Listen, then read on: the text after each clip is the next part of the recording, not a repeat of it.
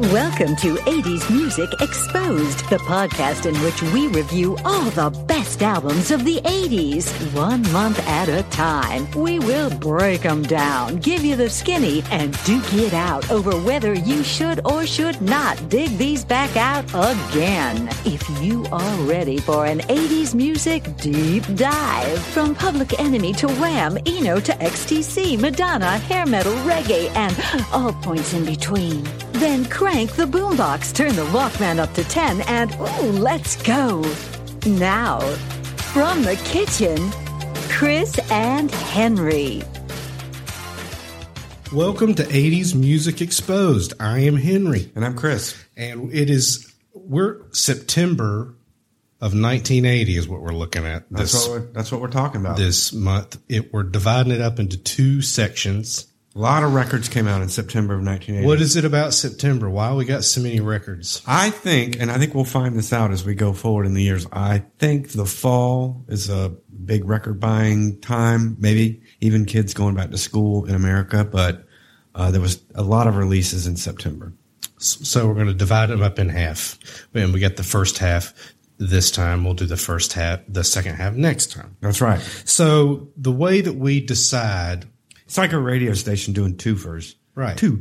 I mean, and those of us, if you're not familiar with what we do, basically we're going month by month through the year 1980. We're picking great records or well-reviewed records from that month using criteria like All Music 5-star reviews, Grammy nominees, the Rolling Stone year-end top 25 from then.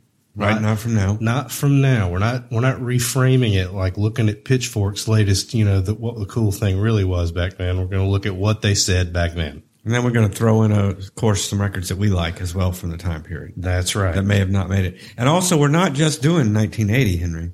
We plan on going all the way to fucking December of 1989. So we might be 60 years old. By the time we finish. You might be 60 years old by the time we get done with this, folks, but we hopefully we'll get done before by the time then. We're going to get to 89 and be like, wait, I remember these records. Yeah, I'd have to listen to this one. And we want to thank everybody that's listened to this point so far. We are slowly building an audience, and we're really thrilled about that. Yeah, this is now our favorite podcast. Yes, it is. It's the growth podcast. So we're gonna roll with it. Yeah, we're gonna spend a lot more time, effort, and energy getting this one in place.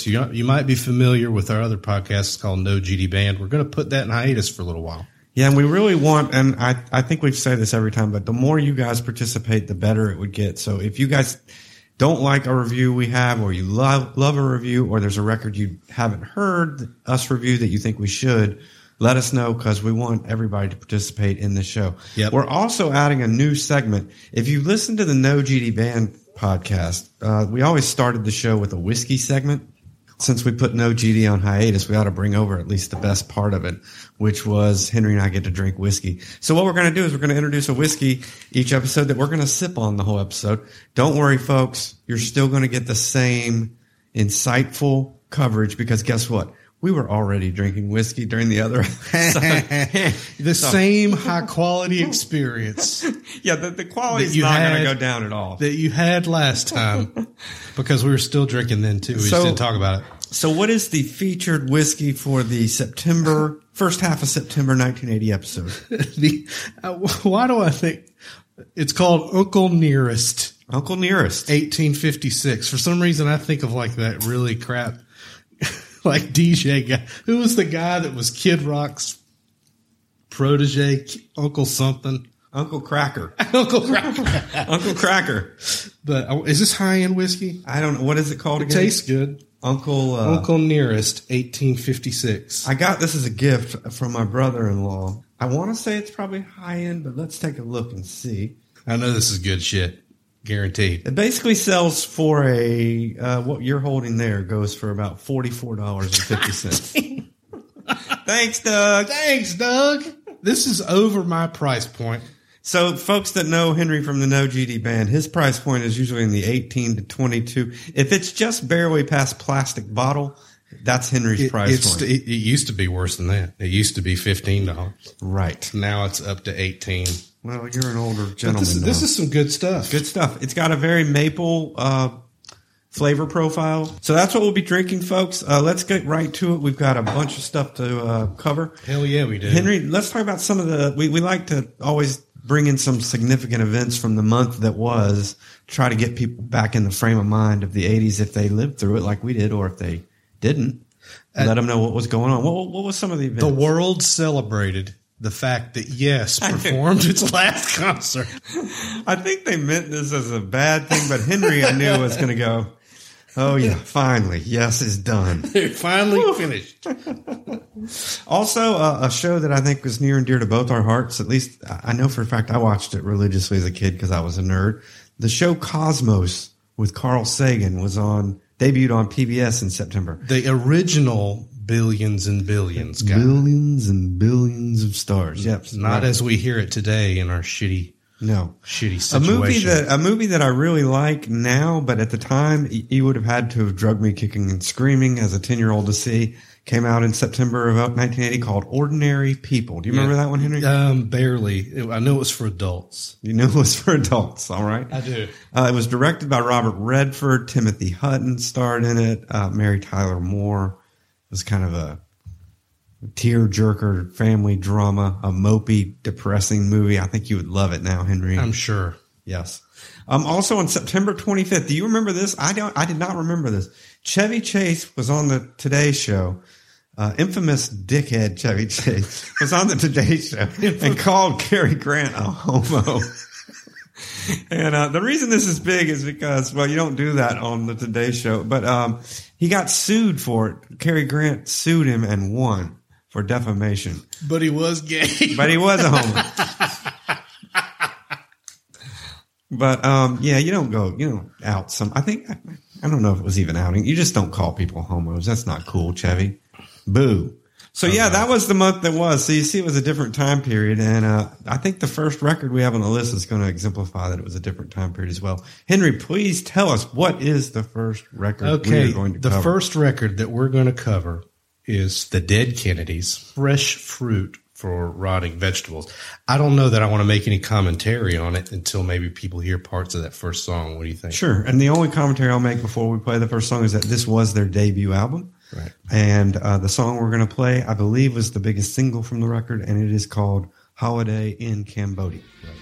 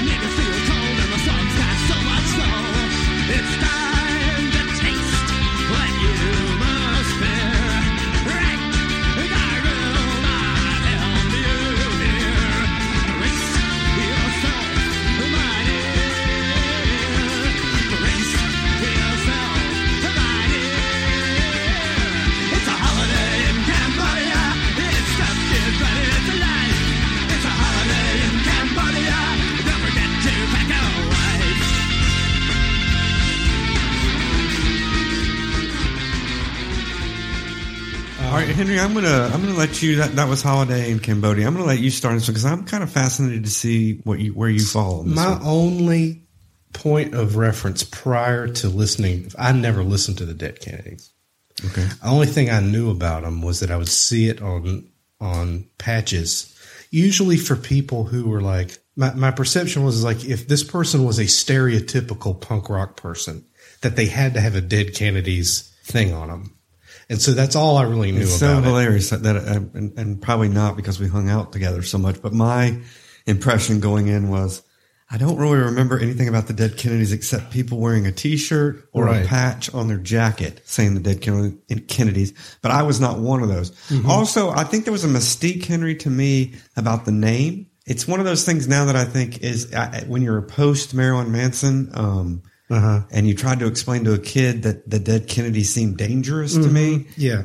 Kids today would go, that is what seemed dangerous to you. That that's just they seem like a silly joke band. One thing that did they have that aura to you? I mean, did they have that aura to you as a kid? Like you see the patches and you'd be like, wow, that's irreverent. The Dead at the time, but the problem is that now I look at it and I'm 48 years old, and so I can't. And you've lived through a lot of remember that, and you've lived through a lot of stuff that's a lot worse than. I guess like punk now has been so rehashed and messed with that it's really hard to be objective about this kind of music.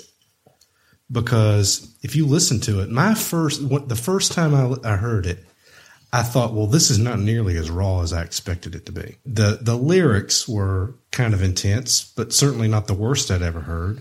I was expecting, I guess I was expecting a much more powerful, to me it sounded like bad rockabilly if the guy from the B-52s was the lead singer. I heard Johnny Rotten in it. I thought, are they ripping off PIL? And then I'm like, who came first? Public Image Limited? Or well, in these actuality, guys? Doing my research, a lot of reviewers said they were ripping off the Sex Pistols. So they actually, I think, predated PIL maybe a little bit. But to me, and Henry, I know you have a soft spot for this, but so I also went into this with a bias because I felt like LA was the third ricochet of punk. So it started in New York, it went to London, and then it ricocheted to LA. And by the time I got to LA, it was kind of this.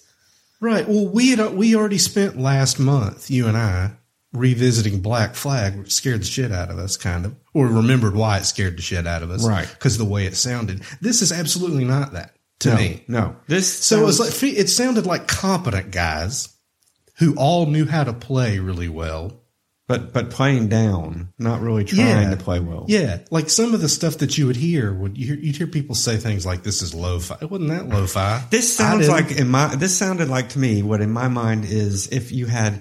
So Black Flag to me sounded like 16-year-old guys grabbing instruments wanting to kill their parents. Mm-hmm. And these sounded like 25-year-olds who were wanting to exploit a scene and were going to try to sound like the 16-year-olds that couldn't play but had already been in a band that could play. That's kind of what it sounded like to me. Now, the other thing is the other problem I had going into this record was I wanted to review it for our show, for our listeners, because I think the gist of our program, Henry, is this something you should go back and listen to now? And although it may have been dangerous at the time, and it may have been mildly important because I found things that people really thought it was, I'm going to tell you now, you'd be much better off if you want to explore this time. Go find an X record or a Black Flag record. I've also got a do not recommend on it. And I struggle with it because I know it's supposed to be important, but I'm generally not a big fan of Robert Christgau. I don't know if you know who he is, but the big famous Rolling Stone rock critic, I guess. I read that he said he was working at the Village Voice in 1980, and he said that he found vocalist Jello Biafra poor, comparing his vocals to Tiny Tim if Tiny Tim was an out-of-work actor. And I was like, a lot of people were raving about Jello Biafra, but I like how Christgau was like, wait a minute, we got to take a time out here. This still sounds like, I mean, I know punk is part of it is supposed to not sound great, but this just sounds bad. So again, LA, Henry knows this from my time. LA is always, I've had trouble with mixed, right. California punk is problematic. It's problematic for me. It's a hit or miss thing. And so X makes the mark. So I'm going to say, let's pass on this one. Yep, pass. The next record we have is Tom Waits' Heart Attack and Vine. Now this record, in actuality, Henry, listening to it, and I was shocked to realize that this was still during the period when Tom Waits was living alone in New York City. This record sounds like what I imagine Skid Row in L.A. would sound like. So I'm listening to this going, if you want to know what real L.A. punk sounds like, go to this. Because this guy sounds like... Or actual Down and Out. Yeah, this guy's living... This sounds like someone living on the street in L.A., to me. So I was kind of shocked that it was an East Coast record to begin with. So just a little bit of history, because I'm a Tom Waits fan, so I can give a little bit... I can fill it out a little bit more. Yeah. This was the last record that he did for his, I believe he was on Asylum Records? Yes, Asylum. Okay, so this was the end of the Asylum years. I think this is the most mature of the Asylum records. I don't think he ever knew early on what he wanted to be, whether he wanted to be a vaudeville performer or a state. He was kind of finding what he was. It's so interesting you say that, because I wrote down a very similar thing in so many words. It's the last record that he did with Bones Howe. Right. Who today, as you and I talk, is like 80-something years old, 85. Okay. He worked with a lot of sort of, I don't want to say classically oriented people, but, folks who played normal music, I guess. Right. You know what I mean? So this is the last record he made before he met his wife, Kathleen Brennan, who was also his collaborator and almost a co-writer partner. She was so influential on him. And the next 3 records that he did, Swordfish Trombones, Rain Dogs, and Frank's Wild Years, are kind of like the classic Tom Waits trilogy. That's when he found his voice. And I think he would attribute that to his wife. He does this to fulfill his contract. And then he does the trilogy on the new label, which I believe is Island Records, if I'm not mistaken. I can't. But I have to look it up. It's after his partnership started with his wife. And you can hear a definite change in his sound. But with all that said, this record is actually a really good record. Let's show them why. Let's play the song. Oh, yeah, I'm sorry. We haven't even played a song yet. So what song are we going to play, Henry? Downtown.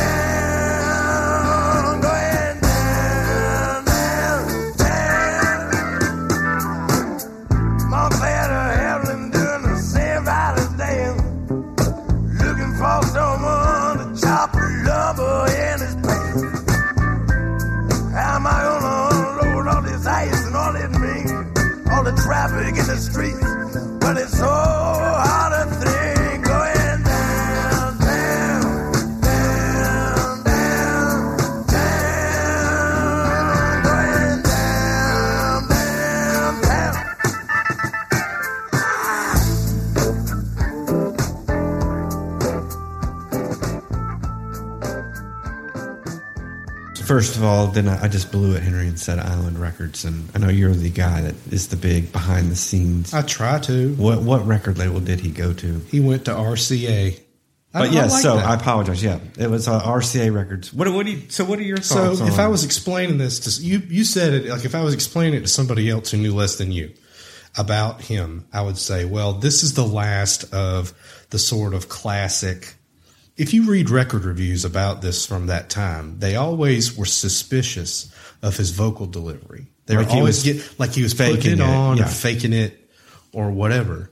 And you could be forgiven for thinking that, I think, at the time, probably because it was quite out there. I think we may have even talked about this. There was some old documentary footage, maybe even from Night Flight, the show that Henry and I, if you've never seen Night Flight, go check that out, from the 80s. There was always this question of, was he playing a character? Like, he was living in this one-room studio with a piano, and it looked like a hoarder house. Right. And he was drunk all the time and smoked, and everyone was like, is he such a character actor? Because people didn't even really know if he was a musician. They didn't know if he was like doing some sort of strange, or making fun of it, Andy Kaufman thing, right? But I think he really was that, right? I mean, I always took him to be really that way. But if you look at the rest of his career, he's all those things. Yes, and we recently saw him in a movie, this movie on Netflix, the new Coen Brothers movie. Yeah. And he's a wonderful actor. He's a great actor. Yeah. So maybe he was fooling everybody. But the next proper album that he did, like a record, was Swordfish Trombones, and he produces it himself. And that's the beginning of him starting to push away some of the classical elements or the classic jazz-oriented, which a lot of people, including him, attribute to his wife, who was let's bring you into. And also cleaned up his smoking and his drinking, which really? I don't know if, there is the legend that the reason that she did that was stop the act. But let's try something else. Other people said, no, she was just actually like, stop killing yourself. You know what I mean? But it pushed him musically into someplace even crazier. Sure. So my feeling was when I listened to it, if I didn't know about her, and was explaining it to somebody, I said, "This is where he maxes out on the old paradigm and starts pushing to another planet." So, right. And to put this in context of our program, this album to me sounds timeless. I think you should listen to it, and I would recommend it. It's one I will recommend, not because it sounds like the 80s. No. It doesn't sound like the 80s. But I was thinking maybe it does actually sound like what being down and out in 1980 sounded like if you weren't playing with a Rubik's Cube and breakdancing and all the things that we've been taught are the 80s. Right. But it sounds out of time but beautiful. And beautiful. And I definitely would recommend it. Also, I want to say it also mirrors a couple of other artists, what we're talking about here. I think it mirrors very well the Nick Cave's early years. Oh, yeah? Where he kind of went through a period like this and then switched gears mid-career. Also, another artist that we're going to talk about later in this actual episode, I think her record that we're going to discuss also is at a similar junction in her career. So when we get to that, I think there's some parallels here with that. But I would say I would recommend this. I had never heard this when I was 10 years old. I don't think I heard Tom Waits proper until 91 or 92. And I can tell you Rain Dogs was the first thing. Probably it, yeah. There's something about that guy is mystical, but I always feel like he is, you ask me, do I think he's really that way? I think he's really a lot of ways. Right. Do you know what I mean? Right. I don't know how to explain that to you, but he's like mystical or something. Yeah, and I think that's what goes to his acting too. If you haven't seen him in, I believe it was Jim Jarmusch's very first movie, Down by Law. Mm-hmm. The character he plays in that is so convincing to me because I'm like, that's how Tom Waits was. Like Jim Jarmusch just used him because that's how he was, but I don't know that he is. He's just really good at being different, at being that guy. Right. And it's not like, I don't get the feeling that it's not transparent. He just inhabits and can be that. And also on this record, you can hear there's some influences that he has that are so almost like 1800s folk. Really? Stuff that you're like, how did he even encounter some of this? You know, back then when it was hard to get records and stuff, how do you encounter 1930s? Pop music or, things like that. I there's a lot of stuff with Tom Waits that I find interesting that I may not always feel like appealing to me. Yeah. But he pulls it all together in a great way. So I think you would recommend this one as well, Henry? Absolutely. One of the things, if you want to see something recent, I don't remember what he said, but he had a really great Rock and Roll Hall of Fame speech. I remember that. Oh, I have not seen that. Yeah. Oh, man. He had a really good one. Neil Young introduces him. I don't like the Rock and Roll Hall of Fame. But if you look up Tom Waits on the internet, you'll find that he had a pretty good acceptance speech. Well, no, that's a good enough note. Henry, tell us what our next record is going to be. The next record that we're listening to is Empires and Dance by Simple Minds.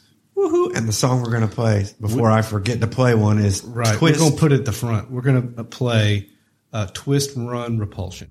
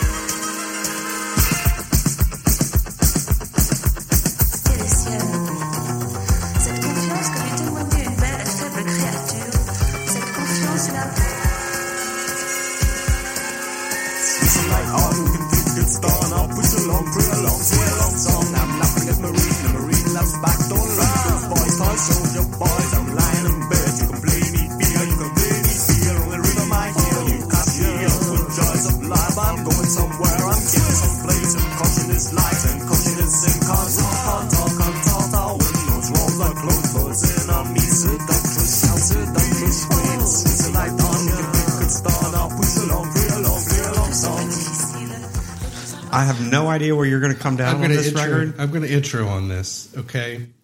Damn it. I'm just dying to talk about it. Go. No, go. I want to hear you. So anytime you hear the word Simple Minds, what do you think of? Don't you forget about me. So this was their third studio album. This one that we're listening to. This is before before the big hit. This is before they went stratospheric, right? Before they played stadium shows and stuff like that. So if you listen to the song that we just played, you'll say, okay, this is not the band that did that song, right? It certainly doesn't sound that way. Definitely. They had a record before this that was called Reel to Reel Cacophony. I think that you could probably call this record, other people have called it a classic post-punk dance record. I've heard other people say that the fact that John Hughes got them to cover this is someone else's song, Don't You Forget About Me, right? Right. That the fact that he got them to cover that made them the most successful, but ruined them artistically. Anyway, so that's where this record is an art dance record. So why I'm so excited to talk about this record is this record represents to me exactly why we do this show. Because this is a record that I missed, that is by one of the bands you can put on your checklist of the iconic, what you think of when you think of an 80s band, maybe even a one-hit wonder. I would argue that song actually ruined their career, even though they're making probably money still to this day off it. This is a record that I have to tell people, if you're into 80s, if you're into like what everybody thinks of when you hear 80s, this is one you want to go back and discover, because this is a gem that I don't think many of us have heard. I didn't know this record existed. It's frankly exactly what Henry said. It's like a post-punk classic. Forget about Don't You Forget About Me. I like how I did that. Forget about that. This sounds totally different. I really was happily surprised at how many chances this record took. Yeah. How out there it was. I can't even imagine how they got it actually to be put out. I can't even, mostly because when you listen to this thing, I swear to you, I can hear the seeds of a pop band trying to happen. And see, I think of it the other way. I hear the seeds of a band that is probably a pop band that is dying not to be. In the same way that I feel like if you look at the trajectory of the band Talk, who went the other way, who started out as making little hits and then just disintegrated into like the coolest art rock you've ever heard. Yeah. These guys were like making art rock, but you could hear the pop band underneath. But I tend to think, Henry, they were coaxed into becoming that pop band and never really wanted to be. It's hard because I'm listening to it through that lens. Sure. Right. So I'm hearing these things. I'm hearing the part that makes me go like this, but it's certainly not what I grew up hearing of them. Does that make sense? Sure. Like, it's hard to really wrap your brain around. I read a review somewhere where it's probably 79, where they heard Joy Division, and they said, "Oh my God, we're the Boomtown Rats now," because Joy Division was so good. Oh, I thought you meant the reviewer heard Joy Division in Simple Minds. Simple Minds guys heard the Joy Division and said, "Oh my God, we suck." Right, we're a pop band. Right. Well, what I would say from listening to this is a band that desperately wanted to be Joy Division and not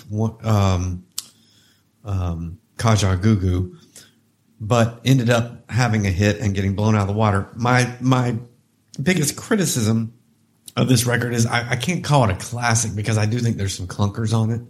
There's 2 or 3 songs on it that I don't think are up to the level. In the same way that a Joy Division record, every song is good. Like that's the difference. They have moments on this record that I think are every bit as good as Joy Division or New Order or any of those classic, like incredible bands. But there's some clunkers on this. Some interesting side notes I did want to mention, Henry. I got to Simple Minds. Well, everybody did through the Breakfast Club, but I kind of heard about this record, but never really investigated it because of a band we liked in the 90s called Manic Street Preachers, who are huge fans of this record. I didn't realize until I started looking, the albums by Manic Street Preacher, Holy Bible, Send Away the Tigers, Journal for Plague Lovers, and Futurology all use the font from Empires and Dance as the font for their covers. as a tribute to this record. They think this record is the fucking shit. Which is always... And who knew? Which is funny to me because I kind of knew that listening to Manic Street Preachers, hearing them talk about it, but I still wasn't interested enough in Simple Minds to go back and listen to this. No, you could not look. You could not hear past that. Hey, Right. hey. Right. You can't get past I can't that. get past This it. is like good time 80s guy in your face. Yes. The guy, the guy was great looking back in the day. But Right. you know who he was married to? Oh, yeah, I do. Chrissy Hynde. Yeah, he was. You know who else he married? I didn't. Patsy Kensit. The dude got around. Yeah, he did. You know? And so what can you say? I mean, I always wondered. we want to blame him for selling out and shit. I always wondered if he married Chrissy Hynde prior to the Breakfast Club, based on being cool like this, and then right, and then he did that, and she was like, "That was a turd." I never would have thought that guy would have been married to Chrissy Hynde until I started researching this record. Yeah, no, I knew that from back in the day, but I never thought. I always thought that was a weird one, but.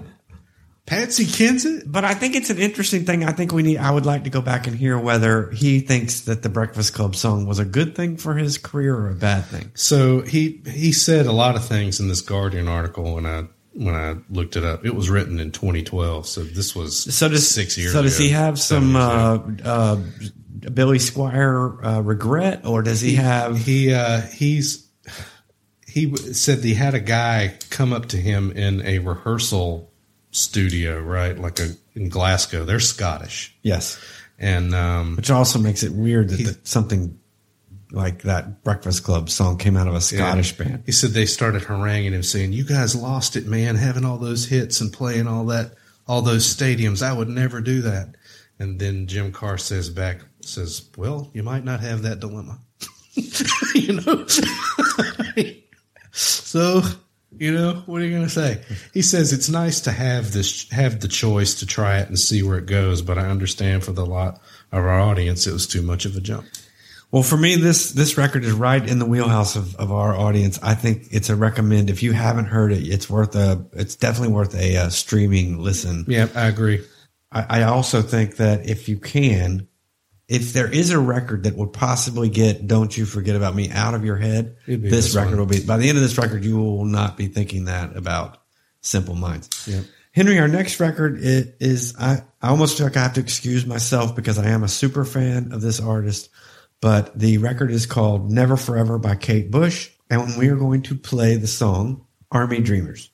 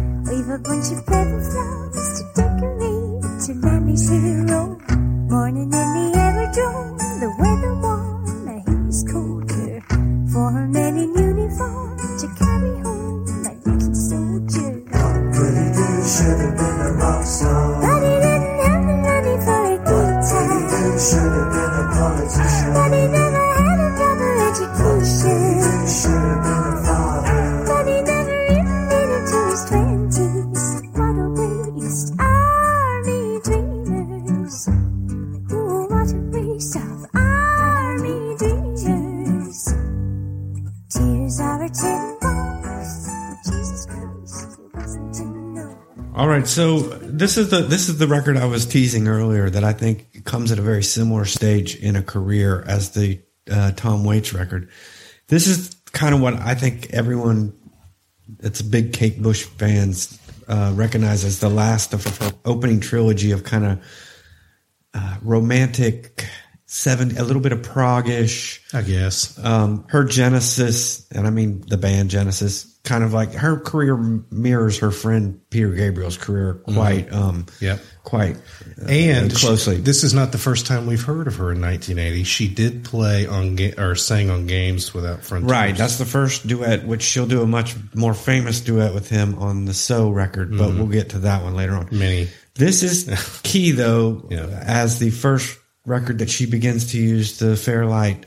It's called a Fairlight CMI keyboard, which I personally think she, and I guess Peter Gabriel, but I think she kind of made her own signature thing. Mm-hmm. The next 3 records to me are going to be the ones where she dominates the Fairlight and become her classic period. This is the record before that. So I like this record being a Kate Bush fan, but I like it much less than the 3 that are about to come after it. I think this record, I was going to get your opinion on this. There's an artist working today by the name of Joanna Newsom that I think is so heavily influenced by these early period Kate Bush records that if you've heard anything she does, it's very similar vibe. But I can't get past that with these early records that it's kind of... What? I don't know if you got this impression. I feel like her first period of records are almost more... It sounded to me like stage recordings of a play that I haven't seen, or a musical that I'm not seeing the visuals for. I don't know which part.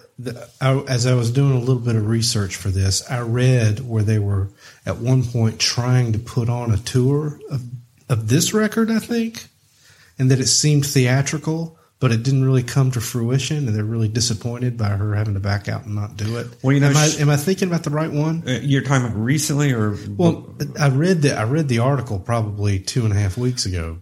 Okay, well, I don't know if they did this record for sure, but anyway. She did a big tour 2 years ago that she hadn't done a tour in years. She actually played London like 7 days. But what I'm saying is they prepared for it, but they didn't make it. But they didn't do the tour. And I can see that because, she's a wonderful dancer, like a professionally trained dancer. I did not know that. And stage setup and videos and all that were a big part to her. Mm-hmm. All of her songs, especially the early ones, are very literal. Mm-hmm. There's and I mean literal by they mean what they're talking about. So each one is almost like a story. And I always listen to them. I have to say the middle period, Kate Bush, which is the classic period, is what I'm more familiar with. Mm-hmm. But going back and listening to the early stuff, it always seemed like, was she making something? She was making a theater piece, and I'm just not getting to see the theater piece part. Right. And maybe I would like this better if I saw the theater part. Now, with that said, Army Dreamers or Army Dreaming is one of my favorite. That's like the most accessible one, or one of the that's on here, right? Probably is, because it's my favorite off this record. And it's got a cool video too. But it took her over a year to get this thing out and get it made. Not only that, but she was co-producing with that John Kelly guy. Right. That's not small potatoes. And by the way, she was only 22 years old. Yes. And she had, and the record went number 1 in the UK. Well, the Kick Inside, her debut album, was when she was 17. Mm-hmm. In the UK, she was huge. So yeah, by the time it was weird, because when I read that she was number 1, I said, "Ain't she went number 1? What the hell are you talking about?" It was in the UK. I was like, yeah, I never lived in a world in which Kate Bush was number 1 in the United States. It's so funny because she's one of those artists like the Pixies in Europe, where people talk about Hounds of Love the same way they talk about Thriller over here. Isn't it crazy? And we're all like, what are you talking about? And they're like, everybody owned Hounds of Love. But she had amassed so much cachet by this record in UK that they allowed her to self-produce or co-produce. With John Kelly. Yeah. Right. And then from then on in the 80s, it took her a long time to make records, but she kind of made them exactly the way she wanted to make them, which is cool. So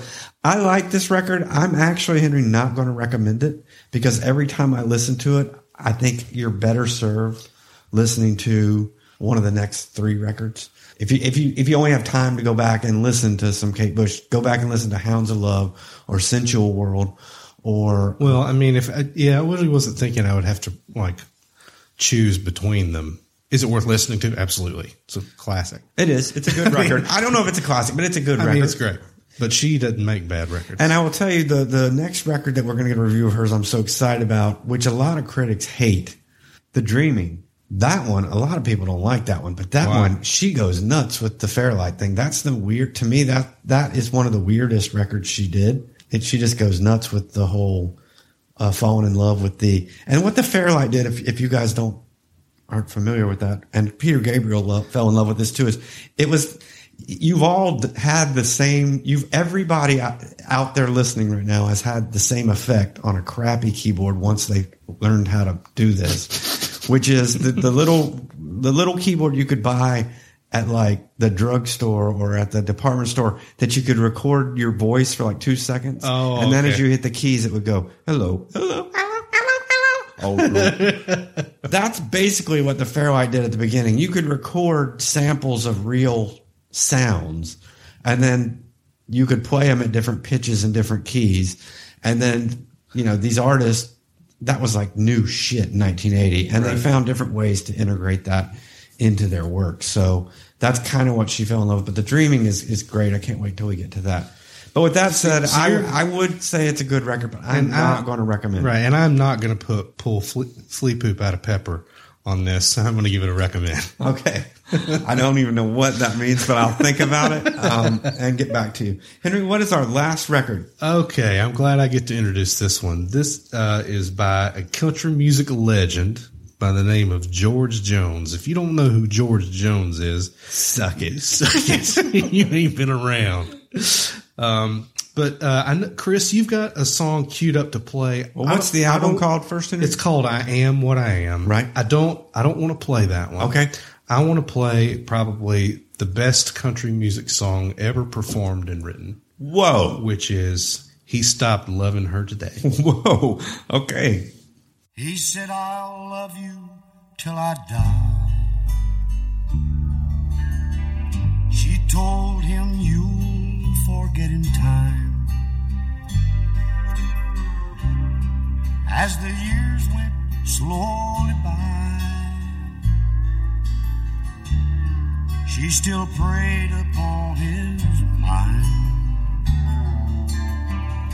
He kept her picture on his wall, went half crazy now and then, but he still loved her through it all, hoping she'd come back again. Kept some letters by his bed. In 1962, he had underlined in red every single I love you. I went to see him just today. Oh, but I didn't see no tears. All dressed up to go away. First time I'd seen him smile in years. He stopped loving her today.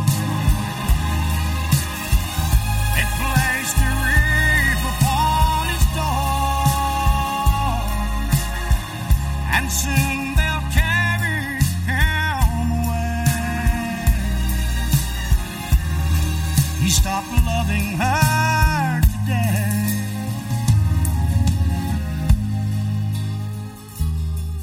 That is ballsy. Because I don't even think it's the best country song on this record, Henry. Well, it's interesting. It's a pretty bold statement. I mean, I definitely think Good Hearted Woman is a better song. And I'll tell you, in all honesty, for my money, there might not be a better drinking or downhearted drunk song than If Drinking Don't Kill Me. oh, that would have been will. a great one too. I mean, that is That a would've been great great. song. That Maybe would've been great. we'll go out on that one. Though that's a great song. It's a great song. In fact, I've telegraphed my position on this record. I was listening to it in my headphones as I was working around the house, and I'm like, this has to be the best country music record I have ever heard.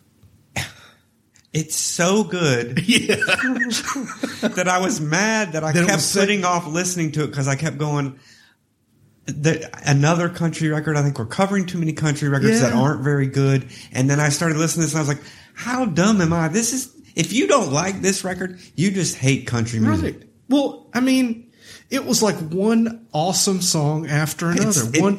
It hit. By the way, I didn't know if you knew this. My wife clued me into it. They called George Jones the possum. Did you know that? I didn't know that. I didn't either. I didn't know that. Look at his face. I mean, yeah, he kind of looks like and that weird hairdo. My mom and dad loved George Jones, so I kind of steered clear. That's probably why. In the 80s. But this was his big comeback record. He had not had a number one song in like 6 years or something crazy like that. He was in the throes of addiction. I mean, he was having problems. He was no shows at concerts. He was doing blow all the time. He was drunk when he did play and hadn't had a hit in a long time. So the reason I wanted to play this song, He Stopped Loving Her Today, was because that was the song that rescued the man's career. It was a number one song, and it pulled him back from the brink, and he almost didn't record it. In fact, his producer, Billy Sherrill, sat on the thing for a while, trying to writing and rewriting like a book, they said, this thick, trying to get the song right. And George Jones would say, nobody's going to buy that modeling damn thing. And also, I mean, he was in such a bad way. Mm-hmm. That was a one-off song. They weren't making a record until it got airplay. And then they had to make an album. So I didn't know that. In my mind, he's sitting around drunk and high going, this shit ain't going to sell. And the other guy's like, I'm going to make this. And he's like, I don't know what you're doing. So the genius, I think, was Billy Sherrill. Right. And then it hit. And then he was like, because I didn't know this either, a lot of the other songs are not written by George Jones. Not Sherrill picked. Not one of them. Well, Sherrill was like, oh shit, I got a hit. Now I got to curate. But here's the thing that's different than that record we reviewed a couple months ago where the artist didn't pick the songs and it sucked. What? George Jones, and a lot of the reviews I read used the term, these songs feel lived in. Mm-hmm. He turned these songs, and I thought every one of these songs were about him. It just sounds like it's about him. And I don't even know if he was aware of that quality. That's the quality he had, was he could make a song.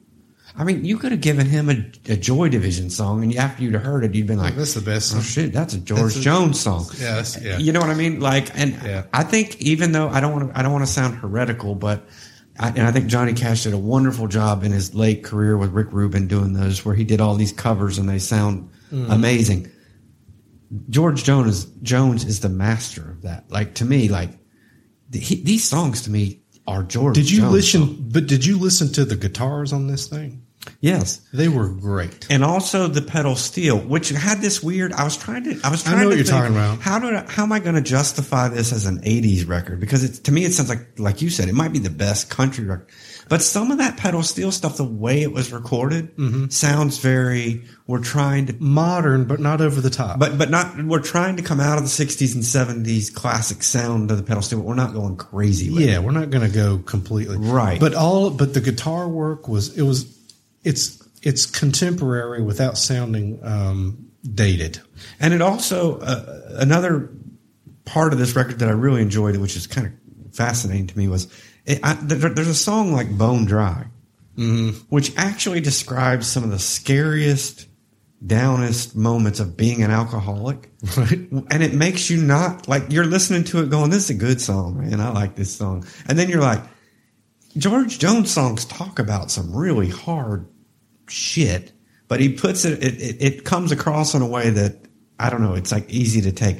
I also think in a weird way, George Jones also, if you all you know about country is that cliche shit about, like, they make stupid titles that sound like she drop kicked me through the goalposts of life. Drop kicked like me Jesus through the goalposts. Yeah, that kind of stuff. His songs, I think he is where that came from, because his songs, all of his songs have those kind of titles, but not in a goofy way. Like, they're clever. If drinking don't kill me, her memory will. That's kind of like a highbrow version of Drop Kick Me Jesus Through the Goal. You know what I'm saying? Yeah, but you got to hear it. But what I'm saying is I'm paying him a compliment. Like, it doesn't come off like some stupid. I know. But it's simple as shit. When you're listening to the song, you're like, those words are simple as shit, you know? It's one weird thing that I noticed is that a lot of these songs were listened to by, how do I say this in a way that, our parents would listen to this stuff.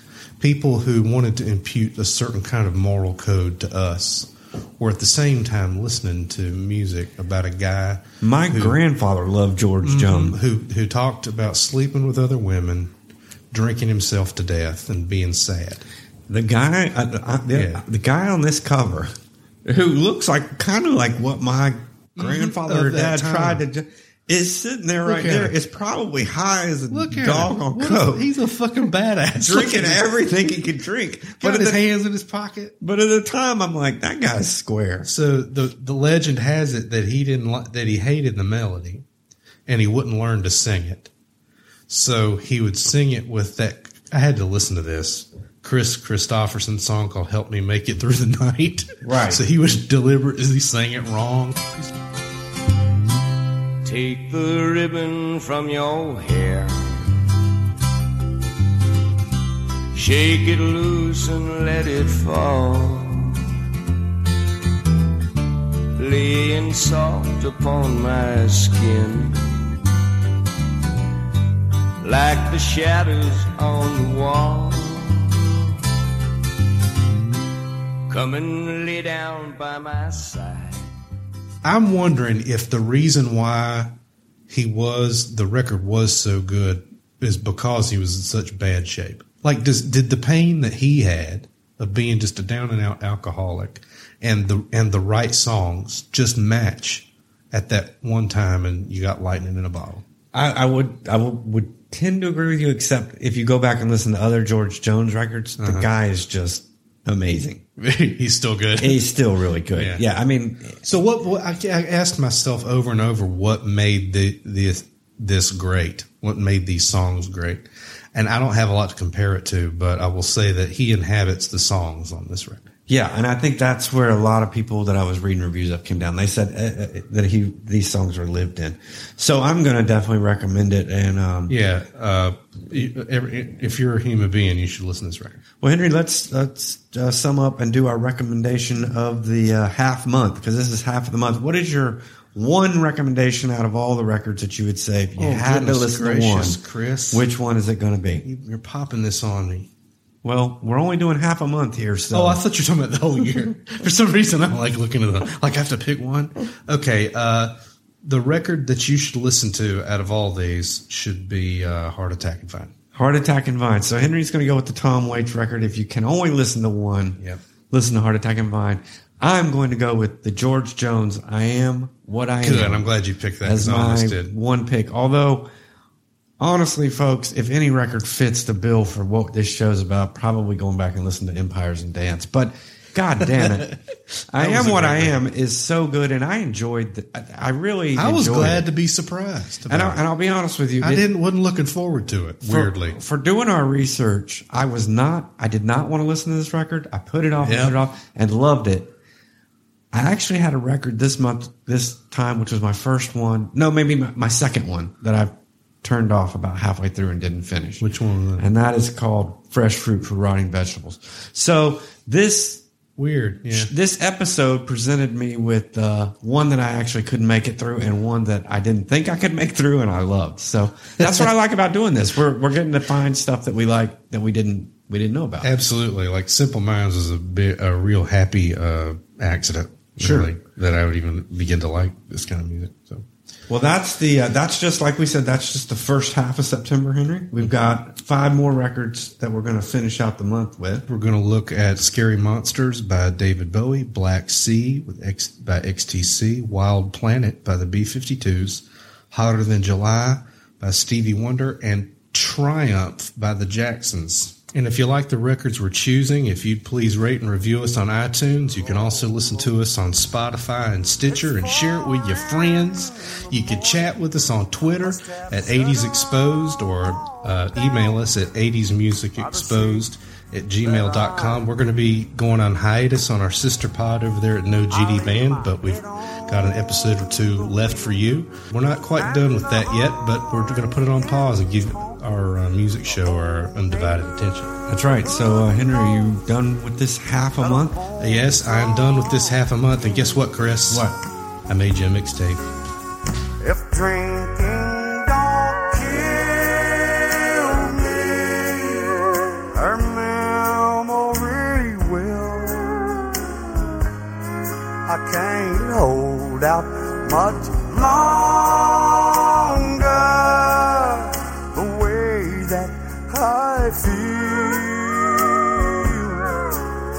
with the blood from my body,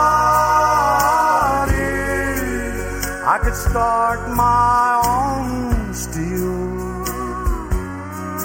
But if drinking don't kill me, a memory will.